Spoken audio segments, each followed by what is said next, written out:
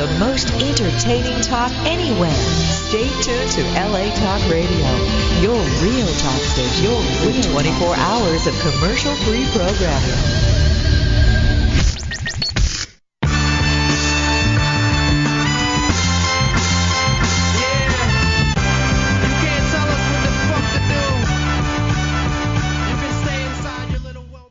Welcome, everybody, to the annual Best of the Green Room, where I'm going to be counting down, or rather playing some of the best clips from the show. It's been a great year of shows. Really enjoyed doing them, and I really appreciate you guys' support. I feel like we're building on something. 2011, I feel like, it's the year it's going to really break through for the Green Room. And for you, the green machines out there enjoying your Green Room podcast. So many great moments to choose from, but being the host, that's part of my job, editing. Got to find the best clips that sum up the year. Well, I think I'd like to start off with this first clip. This is comedian Adam Jacobs coming in and describing how he got married in Las Vegas. So let's take a listen. I put a bunch of money in roulette. I put like $30 on one number, and I was like, if this hits, I'll marry you. Like, that's 1 in 35. 1 in 35. That's a safe bet. Do you know what I mean? I was like, it'll hit. And, like, I guess the dealer heard me say this. Oh, okay. So it spins, and it was my number, 11. Boom, it hits 11, and I'm like, I was in shock. She's freaking out. Lucky 11, yeah. America. Everyone around me is freaking out. Like, they go crazy, and the dealer's like, "Are you gonna do it?" And I was like, "Do what?" And he's like, "Marry her. You said you're gonna marry." And I was like, "Oh my god!" Like, and of course, in my substance, plus the guy's handing me like thousands of dollars in chips. I'm like, "Let's do it. Let's do it." All right, you're intoxicated. You even try to sleep it off a little bit, but you, instead of doing that, you go back, you keep partying. You get to the court at 8 o'clock in the morning. Was it actually even a chapel at all? Or No. It was just a walk up? So we walk up and we get the license, and then we take that license to a chapel. Oh, okay. So you have to get the license, which is like in downtown Las Vegas? Yeah, downtown Las Vegas. Okay. Skeezy part of town. And we walk across the street to the Las Vegas Wedding Chapel. That's what it's called, the straight up Las Vegas Wedding Chapel. It's like in the movie Hangover, man. It really was. We walk in, and this chick's like, "Hi, I'm your wedding planner." I'm like, "Really, bitch?" That's the irony of the wedding planner at the walk-up wedding chapel. Clearly, we're not planning. She was so bad. She's like, "What did they pitch like different options?" Yeah, they pitched all these expensive ass options, and I was like, "Can't we just get married? No pictures, no video, no pictures, no like chapel." Like, she's like, "Yeah, well, you can stand in front of this waterfall. You know how they have those like portable waterfalls that you can, like plug in? Yeah, it's like one of those type of things." With, like, what was like the high roller package? Because that's almost funnier that the person like has the last minute wedding at the very last second, but still splurges on the big package. I mean, they had tuxes and dresses you could rent, like white dresses. So what'd you get married in? What were you wearing? I was actually wearing this exact shirt. He's wearing a green plaid white button-up, like short flannel. sleeve. I was wearing shorts because I was in Vegas. Right, it's hot. And like a Redskins baseball cap. I took the hat off for the wedding. Like, okay, well, you're a classy guy. You know. And and my ex was wearing like a t-shirt and some shorts and shoes. Okay, so you get in there, you plan on not planning. They take a picture or whatever, and then do you walk down an aisle? Is there music? There's no aisle. We literally stood in front of this like gay waterfall with like other people. This is like in the lobby of the wedding place. So other people were like checking in, like, "Yeah, so I have arrangement," and the lady's like reading us our vows, and I was like, "Is this happening right now? I'm still fucking gone." And we go, we get married, we leave the place. Like, it took the marriage, everything took 10 minutes. We were there for a half an hour. Like, the marriage took 10 minutes at the most. We signed our stuff, got a copy of it, blah, blah, blah, paid up, walked out, sat in the car for about a half an hour, and did not speak to each other. I looked at her, she looked at me, we're both like, what the F did we just do? Adam ends the segment by saying, "What the F did we just do?" I think Adam had an idea what he did. Hey, worst case scenario, he's still married to a hot chick, so I don't think Adam was that bummed out, and I feel like he had kind of an idea of what was going on, but still a great story about getting married on a whim to a girl you met in Las Vegas. Speaking of top-heavy celebrities, not everyone is given the gift by God of having a large chest like Adam Jacobs. Some require the gift from the plastic surgeon, and this is JWoww, also known as Jenny Farley from the Jersey Shore, describing how she got her large chest. How did you get like such beautiful, natural-looking breasts? Oh, yeah, so natural. What do you mean? A doctor. What? They're fake? Yeah, she in an article here she said I'm shattered. Yeah, sorry, you wrecked Cornell's life, but I mean they look real, so that's all that matters. Now you said Even though he's on the radio, he's physically acting out. He looks despondent. I'm kind of worried. So you decided what brought about that change? You're 20 years old. What makes you decide like, all right, this is the time for the breast augmentation? You just lost a fan. No idea. I don't know. I think a couple of my girlfriends are getting them. I think I wanted just like a new type of me when I moved down to New York. It was like my own present for myself when I was turning 21. Well, that wasn't the only thing we learned about JWoww in the exclusive Green Room interview that was also picked up by Radar Online. We also learned a little bit about her ethnicity. Whatever. Now, the term Guidette, you've been getting a lot of slack, or the show has been getting criticism. They see it as, this is derogatory to Italian people. This is epitome of a racial slur. Is the Guido Guidette? Is that like the N-word? You can use that because you're Italian? Or do you find? No, and I'm not even Italian. You're not even Italian. Not even Italian. It's a lifestyle that, me and thousands of other people choose. It's a lifestyle on the East Coast that, we're proud of. We only get 3 months of summer, and then we just try and live it up. And it's very stereotypical, but, we're all proud of it. I'm not Italian. I'm Spanish and Irish. You are? And I take pride. Yeah. Well, Three of us on the show are Italian. Wow. Full Italian. Christ. And a Jersey Shore interview would not be complete without a little bit more information about what kind of men JWoww is into. I'm a huge fan of that, though. That's actually pretty disgusting that you just mentioned that. Your boyfriend's a huge World of Warcraft fan? Yeah. Oh, God damn it. You're telling me there's some World of Warcraft nerd that gets the hookup with JWoww? There is no Yeah, he used to be a huge one. He used to be, prior to me, a nerd at the World of Warcraft. We don't talk about that inside the house. So wait, that's the one thing you won't discuss, his World of Warcraft experience? No problem talking about it. The worst part is I'm really good at video games, but dating a gamer makes me kind of angry because I can no longer play them because I get beat before the game even starts. It's like disgusting. And speaking of disgusting, I was disgusted when I learned that our president, our chief in command, Barack Obama, was not only doing daytime television, but The View. Take a listen. Are you card? So you just give me your first impressions, okay? Let's go. Do you know that Lindsay Lohan is in jail? What a joke! Imagine as an entertainer, Logan. I was actually okay with him being on The View until Logan just spiked his pen in disgust. But imagine the audience so easy that you asking someone else. So, do you know if Lindsay Lohan is in jail? God busting What were they laughing at? What's the funny part there? I guess that Barack Obama would even know who Lindsay Lohan is. Of course he does. The guy's on fucking Facebook. Lindsay Lohan is in jail. I actually know that. Yes. I did. Okay. Does Mel Gibson need anger management?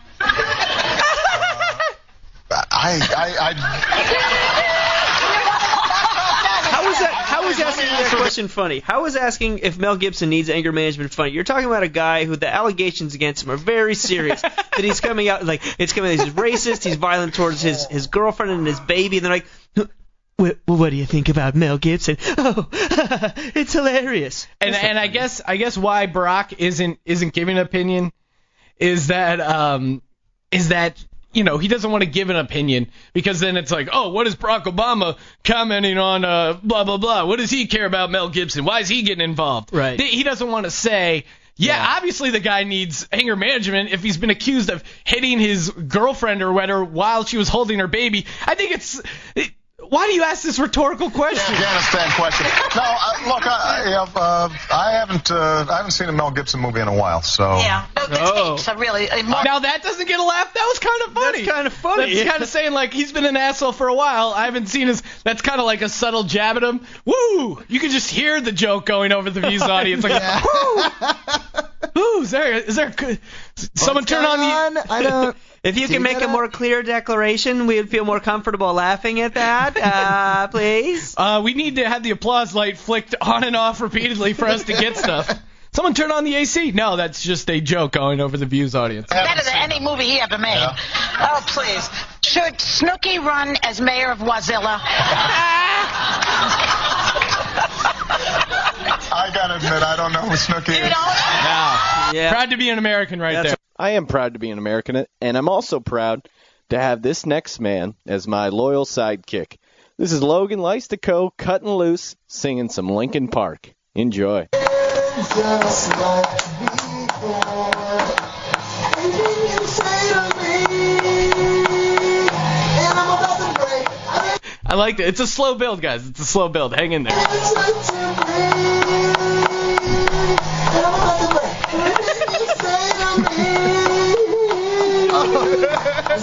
Still at 90%, above 90%.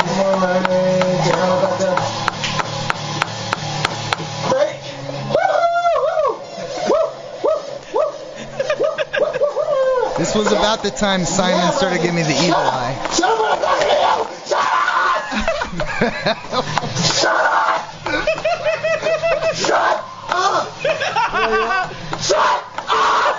Wait, we gotta keep playing this. Listen to Logan. I love how he goes so angry right back. Shut up! Shut up!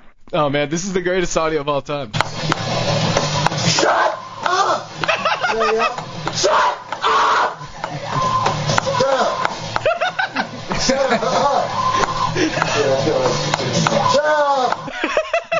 This next guest really broke things wide open when she revealed that she actually likes to make sex tapes with her boyfriend, and they don't always go as planned. Listen to comedian Shannon Hatch. But there have been things, like I remember it was like a year or two ago, he wanted to make like a sex tape or whatever, and he been like begging for like months, like let's film it. So finally I like cave in this one day and like, got like dressed up, like had it all. Nice. And for whatever reason, and this has never happened in the history of our relationship, he couldn't get a boner. Couldn't. Oh man, literal stage There fright. is a tape out there that exists of him like, just keep sucking it, just keep sucking it, and me like, dude, it's not working. And like we got in a fight, like it turned into a really like, I think I was crying. Fight? A naked fight. Awesome. It should be on YouTube. It's got to be one of the funniest things, and it exists. All right, I never taped over it. Okay, now I gotta hear it. So I tried to talk about it on stage, and I could tell it was one of those emasculating, like I'll never do that again. So that's I stepped over the line there. All right, oh man. All right, so there's so many angles about this. Okay, so you decide to make a sex tape. All right, now first off, how do you plan it out? What's the original scenario for the tape? See, this one we did a long time ago. Since then, we've done a few more that have worked a little better. But yeah, I'm sure it was sort of like a role play-ish kind of thing. I don't know. I really don't even. I haven't watched the video in a while, so I don't remember. I just remember really like putting myself together, spending like it was all taken care of, hair blown out, like everything looked great, and he couldn't for the life of him. I know he was nervous about the camera. He will never admit it. He will never admit that that's the reason. Well, why not? Yeah, that's probably what it is. Because he's like an actor and performer, so it sounds even worse to think that he was like nervous being in front of a camera. But it's like a double layer of being embarrassed. Exactly. Like now the boner you're embarrassed for your profession and embarrassed in your manhood. Yeah, that's got to be tough. Making it harder probably. Now, the successful ones. How do you set it up production-wise? Do you just set up a camera on a tripod? Yes. Is there some POV stuff? How does it work? Yeah, we did some POV stuff. Not that day, obviously. Not much got done. Feelings were hurt, and it took him like a year to finally ask now, again. as a woman, do you ever take that personally? Because I don't know. I've heard. It could absolutely be something. I didn't take it personally. If I was having like a fat day, I probably would have. But like, I looked good. You know what I mean? Right. Like you had your shit together. I had my shit together. Now, the ones that work. Okay, is there a particular scenario, or is it new scenarios every time? We haven't done a ton of them. I'll try to like change up the outfit or something. Okay. Like be in the kitchen with like just an apron or something. You know what I mean? Like, It's the worse the acting, the better. See, no, I've tried to do that before, and we just ended up really half-assing it. There was no tripod. I just had a flip camera, and about 10 seconds in, I just put the flip camera on the bed, and it's pretty much. All right, this is. All right, yeah, it's like I feel like I would be the same way, where it's like, okay, hey, trying to make this movie, but then I would just immediately get distracted and just say, fuck it. Yeah. Now, do you edit the tape? Is there any sort of editing? Yeah, because I mean, you do serious? things. This is like a real. Yeah, well, I mean, there's one tape I have edited that, like, if I don't feel like putting out that night, I'm like, just you watch the tape. So now is there a and it is like a turn, like sometimes I don't know, it's kind of a turn on to watch yourself having sex. I'll tell you what I think is hot. When one of Tiger Woods' mistresses comes onto my show and gets in depth with what she found attractive about Tiger Woods, I think you'll be surprised. And their whole relationship, as well as we get a couple callers in there. This is Tiger Woods' mistress. I'm not sure what number, but Jocelyn James. What was the turn on initially? What did you find attractive about him? His sense of humor. Really? He's a pretty funny guy? Yeah. Now he doesn't strike me as like a real funny guy. What kind of jokes does Tiger Woods crack? He just was really, really charismatic. He was funny. He was silly. He had a lot of dirty Johnny jokes. So he's doing like old dirty Johnny jokes? Yeah, old dirty Johnny jokes. They were freaking hilarious. All right, we got a caller here. You want to take this call real quick? Sure. Okay. All right, caller, you're on the air. Oh yeah, what's going on? This is Jonesy from Valparaiso, Indiana. All right, Jonesy, you're on the air with Jocelyn James. Hey, what's going on? Oh man, I've been a huge fan of Miss James for long before the whole Tiger Woods thing. I've been a big fan. Yeah, I ballparked it. I've dropped about a quart and a half of spunk to her, internet clips alone. Awesome, thank you. Do you have a question? That's what I always say my movies save the world one net at a time. I topped off bottles. It's fantastic. Hey, I have a two-part question for you, Miss James. Sure. Have you ever, or would you ever, fuck one of your fans? And the second part is, if yes, are you planning any trips to Valparaiso? And no, I've never had any relations with any of my fans. I've never thought of it. I've never been asked, so I'm kind of like blushing right now. All right, well, maybe Jonesy, do you know any dirty Johnny jokes? Maybe you can win over Jocelyn here. No. All right, sorry, Jonesy. Hang in there. Better luck next time. All right, well, so Jocelyn, so you meet Tiger Woods. He's good at flirting. What kind of crew does Tiger Woods roll with? Does he have an entourage? Is it just him? He hangs out with other athletes and his really close friends and. Well, that's a question I have. Now I know that Vanity Fair has been talking that he hung out with Michael Jordan and Charles Barkley a lot. Did you ever get to meet other athletes like that? Yeah. I mean, living in Vegas, you meet a lot of everybody. Nice. What was Michael Jordan like? Everybody's just people. It's really not that big a deal, I don't think. Yeah. All right. Well, I don't know. I think I would be freaked out if I met Michael Jordan. So now you meet this Tiger Woods. Things are going well. Do you go back to his place that night? How does it work? Yes, I did. He waited for me to get off of work, and I went in the car with him and his friends back over to the MGM mansion. So now these friends are just colleagues? No, one of his really close friends. Oh, okay. All right. So you guys go back to now. Where's this? The mansion? The MGM mansion. Okay. So now he takes you back there, and how does it work from there? Are you guys drinking? You guys partying? What's going down? No, we ordered some food. We were hanging out, talking, laughing, watching TV. What kind of shows does Tiger Woods like to watch? Tiger and I always watch sports, so we always watch the Sports Center, ESPN, Fox Sports. All right. Now when Tiger Woods is watching sports, does he ever trash talk other athletes? Does he ever trash talk other golfers? He never said like Phil Mickelson's a pussy, like never said anything like that. We didn't talk golf. We never talked about golf. We never watched golf together. Oh, okay. You guys watch other sports? Yeah. Okay, so now, all right, things are going well. You guys are hanging out. Takes you back. How is that first evening? It was good. Is he now? It seems I'm reading over these texts. He seems really concerned with the ability to please you. Did you enjoy the entire experience? I always enjoyed having relations with him, be it, clothes on or clothes off. Cool.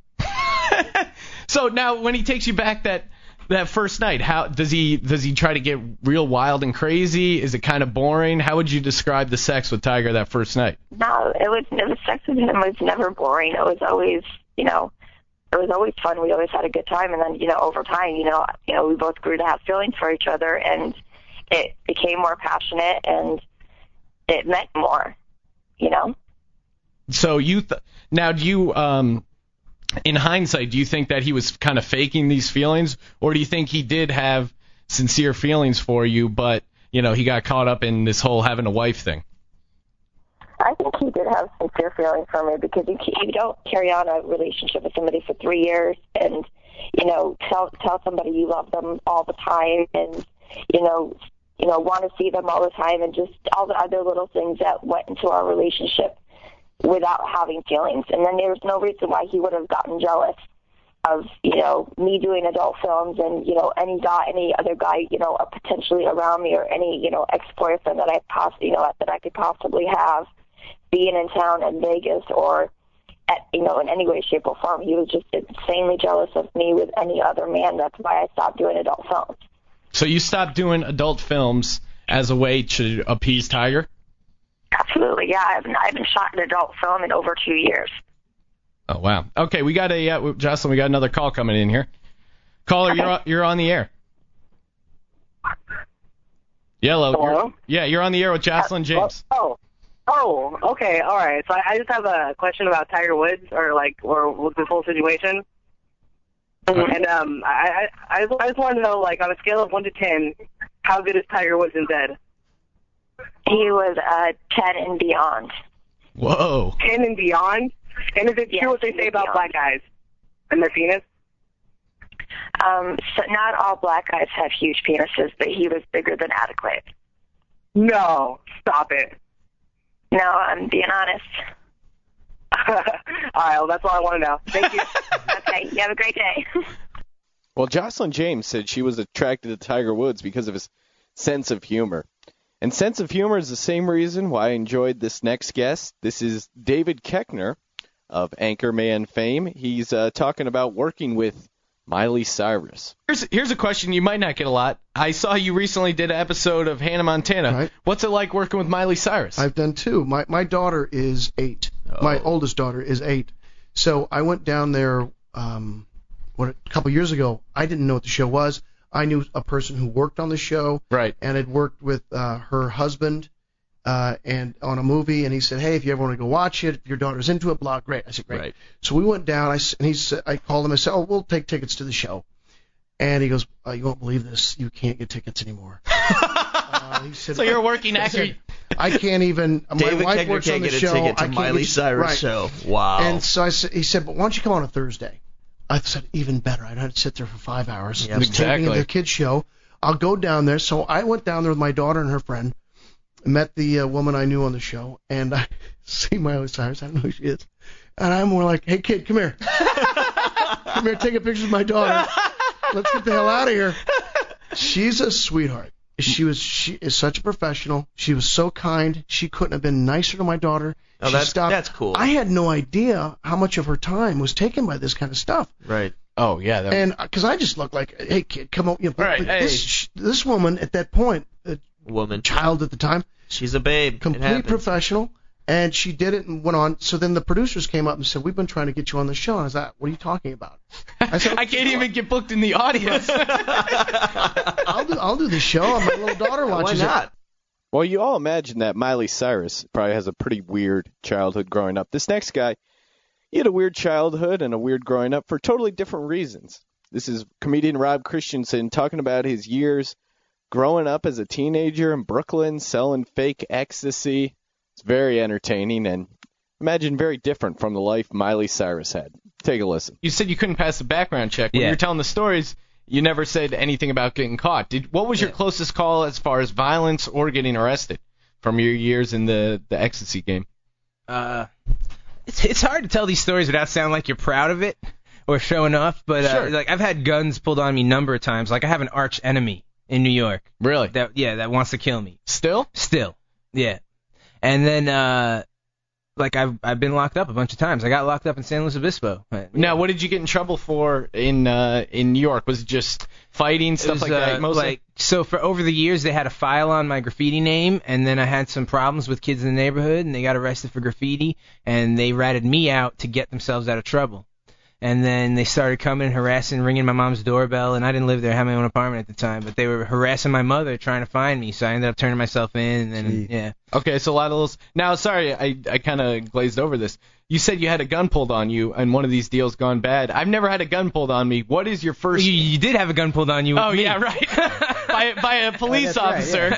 Right. I guess it was very fearful. But now, what do you think when you get robbed with a gun, point blank range? Well, what's your first thought?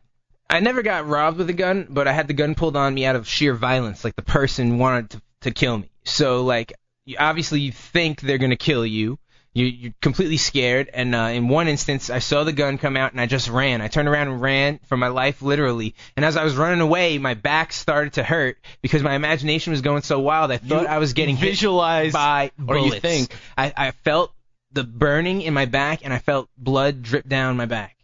Crazy. But they didn't shoot one shot. Now, after the first gun's drawn at you, what keeps you back in that? Keeps you going back? What keeps? Did you see Hurt Locker? No, I didn't. Actually. Every day he draws a gun at himself now. Rob he needs that adrenaline rush. Is that what it was? No, absolutely not. I didn't like it, not one bit. But you're just in the lifestyle, you know. It's I was a young kid and I was dumb, and you get caught up in the lifestyle, you get brainwashed because you're in this crew and they accept you. You know what I'm saying? You're part of something. You go out together, you party together, same girls, same fights. There's always someone that has your back. It's like being in the military or being in the honors society. Right. Yeah, I don't know if I still I don't know if I have any arch enemies left from the Freedom High School Honor Society. Well, luckily Rob didn't spend his entire life selling fake ecstasy at raves. He eventually followed his dreams of becoming a comedian and moving out to Los Angeles and eventually taping a Spike TV pilot, and that's where I met him. And it's pretty interesting, the making of Spike TV's pilot, America's Biggest Asshole, where comedian Rob Christensen and I met. Rob, I want to welcome you onto the show. I met Rob. I met Rob. We were shooting a pilot for Spike Television. It was a reality-based show.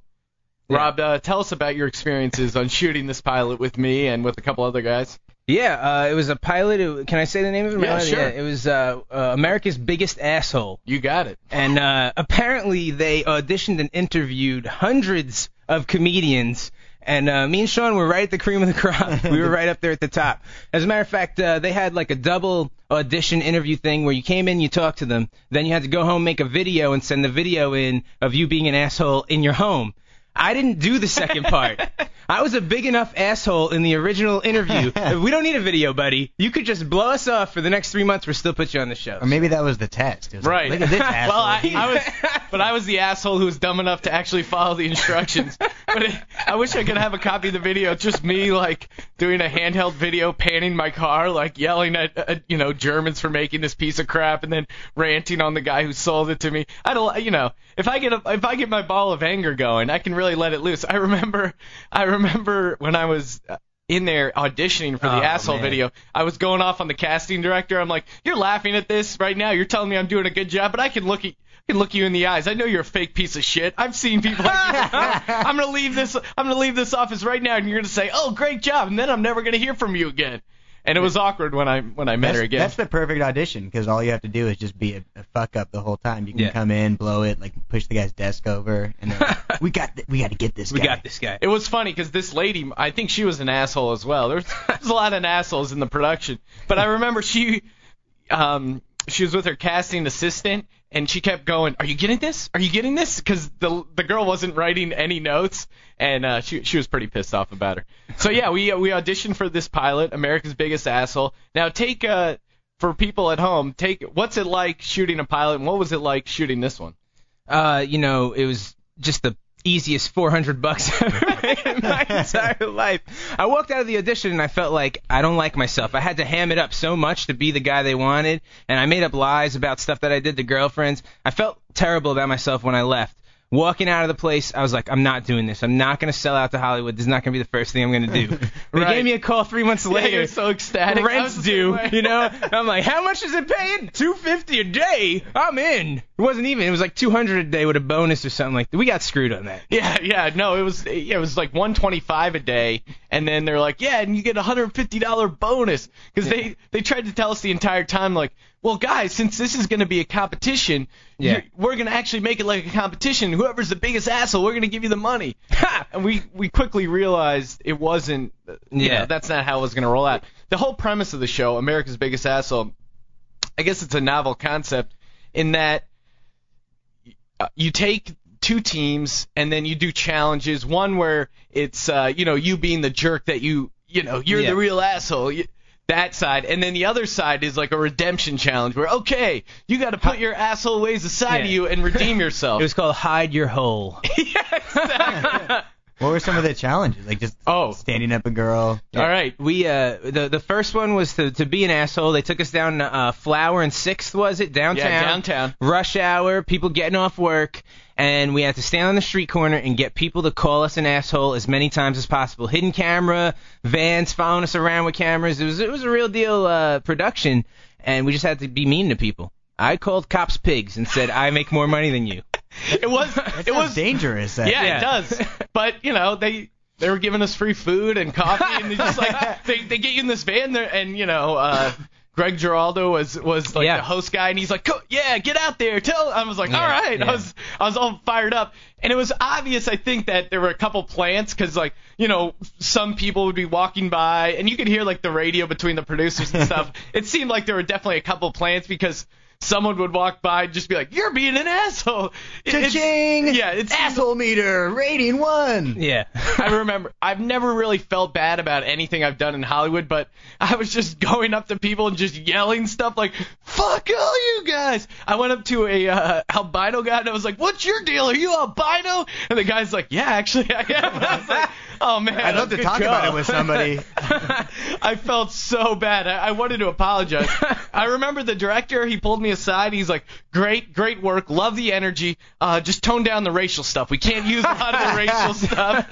I was like, you told me to say anything. You told me to be an insane asshole. They told you to tone down the racial stuff, but I was walking up to women who got off work waiting for the bus in business suits and be like, how long you been working this corner, bitch? That was good, though. No racial stuff. They love that. But keep going on prostitutes. Yeah, that's perfect. Is albinoism a race? I don't know. But I was also. But he was a black guy, so. And that was even when the cameras. That was when the cameras weren't rolling. Is when they got upset about you just talking to the PAs about it. No. The races. Yeah. That was Sean Green. No more German PAs, please. Thinly veiled. Let's say one of my favorite things of this whole production, this whole pilot, is that you think, like, you know what, maybe I'll look like an asshole, but it'll go on TV. I'll take that and I'll start touring. I'll start headlining rooms across the country. And then I asked Greg Giraldo, I'm like, hey, Greg, what do you think about this? And he's like, you know what, man? I've done hundreds of these things. Hundreds. I've never seen him host a show before, so he's done hundreds of these failed things. It does seem like comedy. Well, that prank show didn't make it to air, but one prank that did make it to air is when I called my dad up on April Fool's and told him that I had, in fact, gotten some girl pregnant. And this is a few months later where I'm playing the prank once again for my dad and trying to figure out where exactly his head was when he found out that I had knocked up a chick. April Fool's rolled around, and I thought it would be a funny, practical joke to call my dad on air and tell him that I had gotten a chick pregnant. So if you guys missed this from an earlier broadcast, here the best part is my dad's reaction. I was expecting some sort of like freak out moment. That's what you're looking for in a practical joke. You want a strong reaction. You want the person to be engaged, like, oh my God, I can't believe that. This changes everything. Well, listen to how my dad reacts to the news that I've just gotten a woman pregnant. What's going on, Dad? How you doing, man? Oh, first off, for the listeners at home, while I was testing I'm this, so happy to hear from you, by the way, right off the bat. yeah, while I was testing this clip before we started the show, it really freaked my dad out. Like he was, hearing his own voice on the clip there. I think it rattled him a little bit. It's like when a dog sees his reflection in a mirror; he can't handle it. Well, I'm doing all right. I know this comes at a weird time. I was talking to Ron before, and I didn't know how to kind of tell you this. Don't do it. No, Don't do it. It's kind of a big announcement, and I feel like I should just tell everyone at once. But I got some good news for you, Dad. You're going to be a grandfather. Really? Yep. How'd that happen? That's a great question, Dad. How'd that happen? Well, I think you know how it happened. I'd been seeing this girl, Casey Jacobs.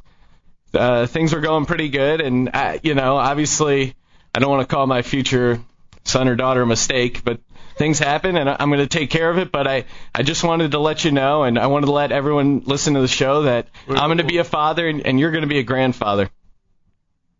All right. Before we get into that, I had a question for you. Sure. You know how you always call in and if you call in on WIP, you have to turn your radio down? Yeah. You have to tell people to turn their computers down? Right, yes. Now, Dad, why is that your first question? Wouldn't you have any other questions besides that, and perhaps about you being a new father or a grandfather? I don't know. I just couldn't get my head around what you were saying there. Okay. I imagine he didn't want to talk about it on the radio. Yeah, I'm thinking and he was to just myself, like, let's talk about that later. I'm going to ask you a silly question now. like, humming. Yeah. You want to put your mom on? Yeah, that's coming up. Like right now, you're on mute. If I put this unmuted. Yeah, no, you would get feedback, Dad. Things are going. Yeah, Dad, don't see here. Unmute that sounds speakers. All right, turn the radio down and listen to me. Okay. So, are you excited to be a grandfather? I don't know. It would make me feel old. I think You're trying to make me feel old. That's a no. Yeah, that's specifically why that happened, to try to make you feel old. All right, well, you want me to get your mother on the line? You can tell her that. He's the one that started to be a grandparent. Well, that wasn't the only prank played on the Green Room. We also had Christopher Coppola on, a.k.a. Nicolas Cage's older brother. And what better way to yank Christopher's chain than to have a caller by the name of Craven Moorhead call in and ask him a question as if he's Nicolas Cage. I think the best part here is Christopher Coppola honestly tries to answer for his younger brother, Nicolas Cage. Okay, well, we actually got speaking of calls, we actually got a caller right now. Caller, you're in the Green Room. Hey, how's it going? Oh, good. Hey. What's your name and where are you calling from? This is Craven Moorhead. I'm actually calling from Pennsylvania, and I just had a question for your guest. It's actually a two-part question. My question is, what was it like to work with John Cusack and John Malkovich in Con Air, and also at the end of the movie National Treasure, were you allowed to keep the treasures at the end? And I'll take your comments off the end. Thanks. Well, I guess because my voice, you think I'm Nicolas Cage, but I'm not. Oh, yeah, I guess, sorry about that. But that's okay. We don't have a phone screener. No, that's okay. But I mean, I can tell you what my brother liked about those films. Sure, yeah. Did he get to keep the treasure is the big question. Well, first of all, Con Air, it was like Hot Wheels. We both liked Hot Wheels when we were kids, and it was kind of cool, and the orange track, and so the whole Con Air thing was like getting in there and celebrating our love of Hot Wheels, the coolness of it. National Treasure, no, there's no treasure, and actually, I'm personally not a big fan of those movies because, I'm really into a lot of what that means in National Treasure and how this country was founded on, Masonic principles, and the money isn't used for that and buying a big house or cars. It's used for a greater concept. So, I like that he didn't get the money because you're not supposed to get the money. Exactly. Well, these next guys, they didn't play so much as a prank. they really had a stunt. And I guess the stunt was they decided that they were going to take a bus, park it in the middle of the 101, and rock out. This is the Imperial Stars, the band that decided to park their bus on the 101, creating a massive traffic jam, which they claimed was a way to help raise awareness for the 1.5 million homeless children out there. And I try to call them out on their logic, so take a listen. I imagine there are a lot of people that found that insanely aggravating and annoying. The 101 is known for its traffic to begin with, and you guys have your own personal agenda. Obviously, you're claiming that you have good intentions with it, but are you worried that you're going to turn people off to your message and to your band by inconveniencing them and by doing such a blatant publicity stunt? No, people that are going to love the music or they're not going to love the music, and there's going to be people who are never listening to the music and say you guys are a bunch of douchebags for doing that because we sat in traffic for a couple extra hours. And the bottom line is, the cause does need to be, people need to be aware of it, and so we figured, hey, we're gonna raise awareness. Keep in mind there was 1.5 million children that are homeless in the United States, and this was based off of 06 statistics. They haven't done nothing for it, Yeah, it could be cured by now. Now, are you guys worried at all that someone might have lost their job because they took a 3-hour-long lunch break? The bottom line is this. If you're a suck-ass employee, that was probably the reason. They're just looking for a reason to fire you, because if you're a good one, they're not going to fire you. Well, I think their argument would be, hey, I'm an employee, and that's why my kids aren't homeless. So in a way, I'm doing a lot to help kids' homelessness because I work for a living, and I take care of my kids, and I feed them and provide them with a home. I think that might be their counter argument. Yeah, that's a decent one. I kind of like that.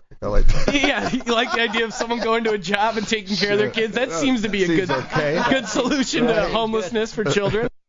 The Imperial Stars weren't the only newsmakers that we had on the Green Room this year. We also were able to score an interview with the Double Rainbow guy.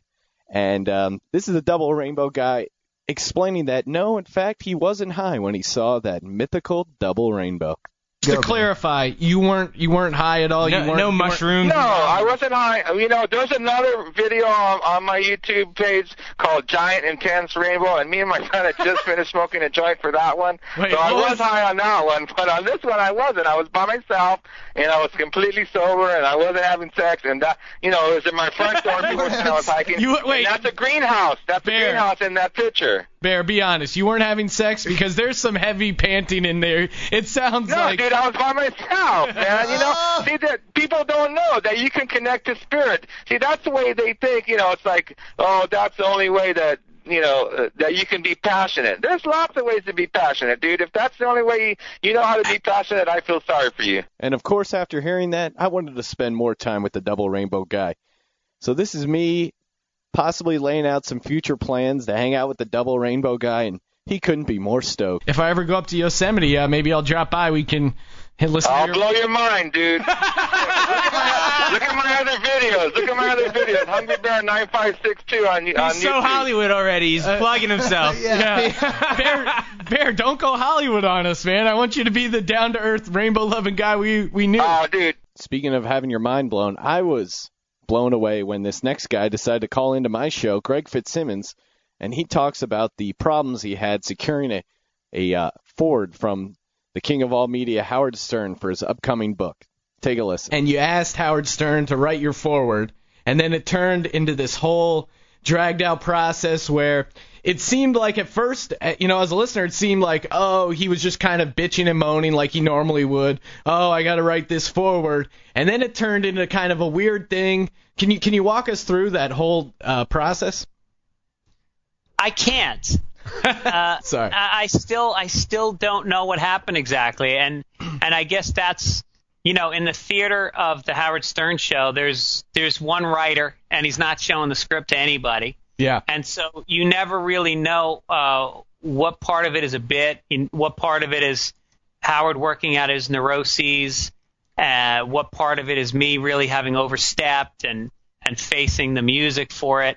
And the truth is, it's probably some part of all those things. It was 2 months straight of him going on the air and talking about how I'd put him in a bad position and how he didn't really know me. And it was it was a long 2 months because it wasn't like he said, but it's done. He kept saying, I'm going to do it. I'm going to do it. Right, yeah. I mean, as a listener, it felt like every time he would come up and I got to write this thing, it just seemed like him kind of getting into his own head, as he often does on the show, where he'd be like, I don't want to go to therapy, but I know I have to do it. It's good for me. It seemed like that's how he was kind of looking at this. I got to do Greg a favor. I like Greg, don't get me wrong. It seemed like he wanted to do this, but he just was kind of couldn't sit down and actually do it. So I can see on your end where you're still thinking like, okay, he's going to do it. I shouldn't just say stop doing it. Were you getting a lot of pressure from your publisher to have Howard turn in this forward? I wouldn't say they gave me pressure. I just think, with publishing, there's a certain point of no return when they've, when he said he'll do it, and so then they go out to Barnes & Noble and Borders and whoever else, and they start sending out press releases which go out, a month or two in advance. And one of the things you say on a press release is, who did the blurbs and who's doing the forward. And so since it had gone out, sort of like, we'd thrown our backpack over the wall. And so it put me in a really tough position because there was a certain point where I couldn't really even say, you're off the hook because first of all, I didn't put him on the hook, and I wasn't really sure what the hook was anymore. Right. And so I basically just hung in and let him play it out himself. And when my publisher would ask, I'd say, look, turn your fucking radio on. Yeah, exactly. Can I curse on this show? Yeah, that's fine. Oh, good. I don't know. I can't tell you any more than any other listener can tell you right now. And so then it spun into this thing where people were suddenly mad at me for not letting Howard off the hook. And I really couldn't believe they were serious at first. Like, I couldn't believe that adults who were listening to How dare you ask him to do you a small personal favor? How dare you? Yeah, and the hard thing for me is I poured over that note to him for weeks, really agonized about how to word it. It was a very vulnerable thing to ask somebody who you think more of, in professionally, there's nobody I think more of than him. And then personally, I have what I thought was a strong connection. And then to have that person say no would have been really, really digestible. And I put it in the note to him. There's no pressure. There's no expectations.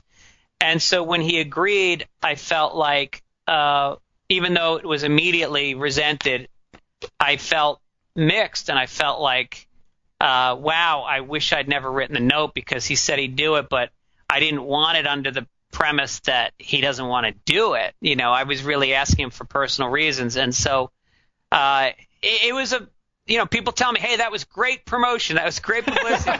I'll tell you what, man, I would give it all back. Man, what a year of shows, and I can't wait to get started.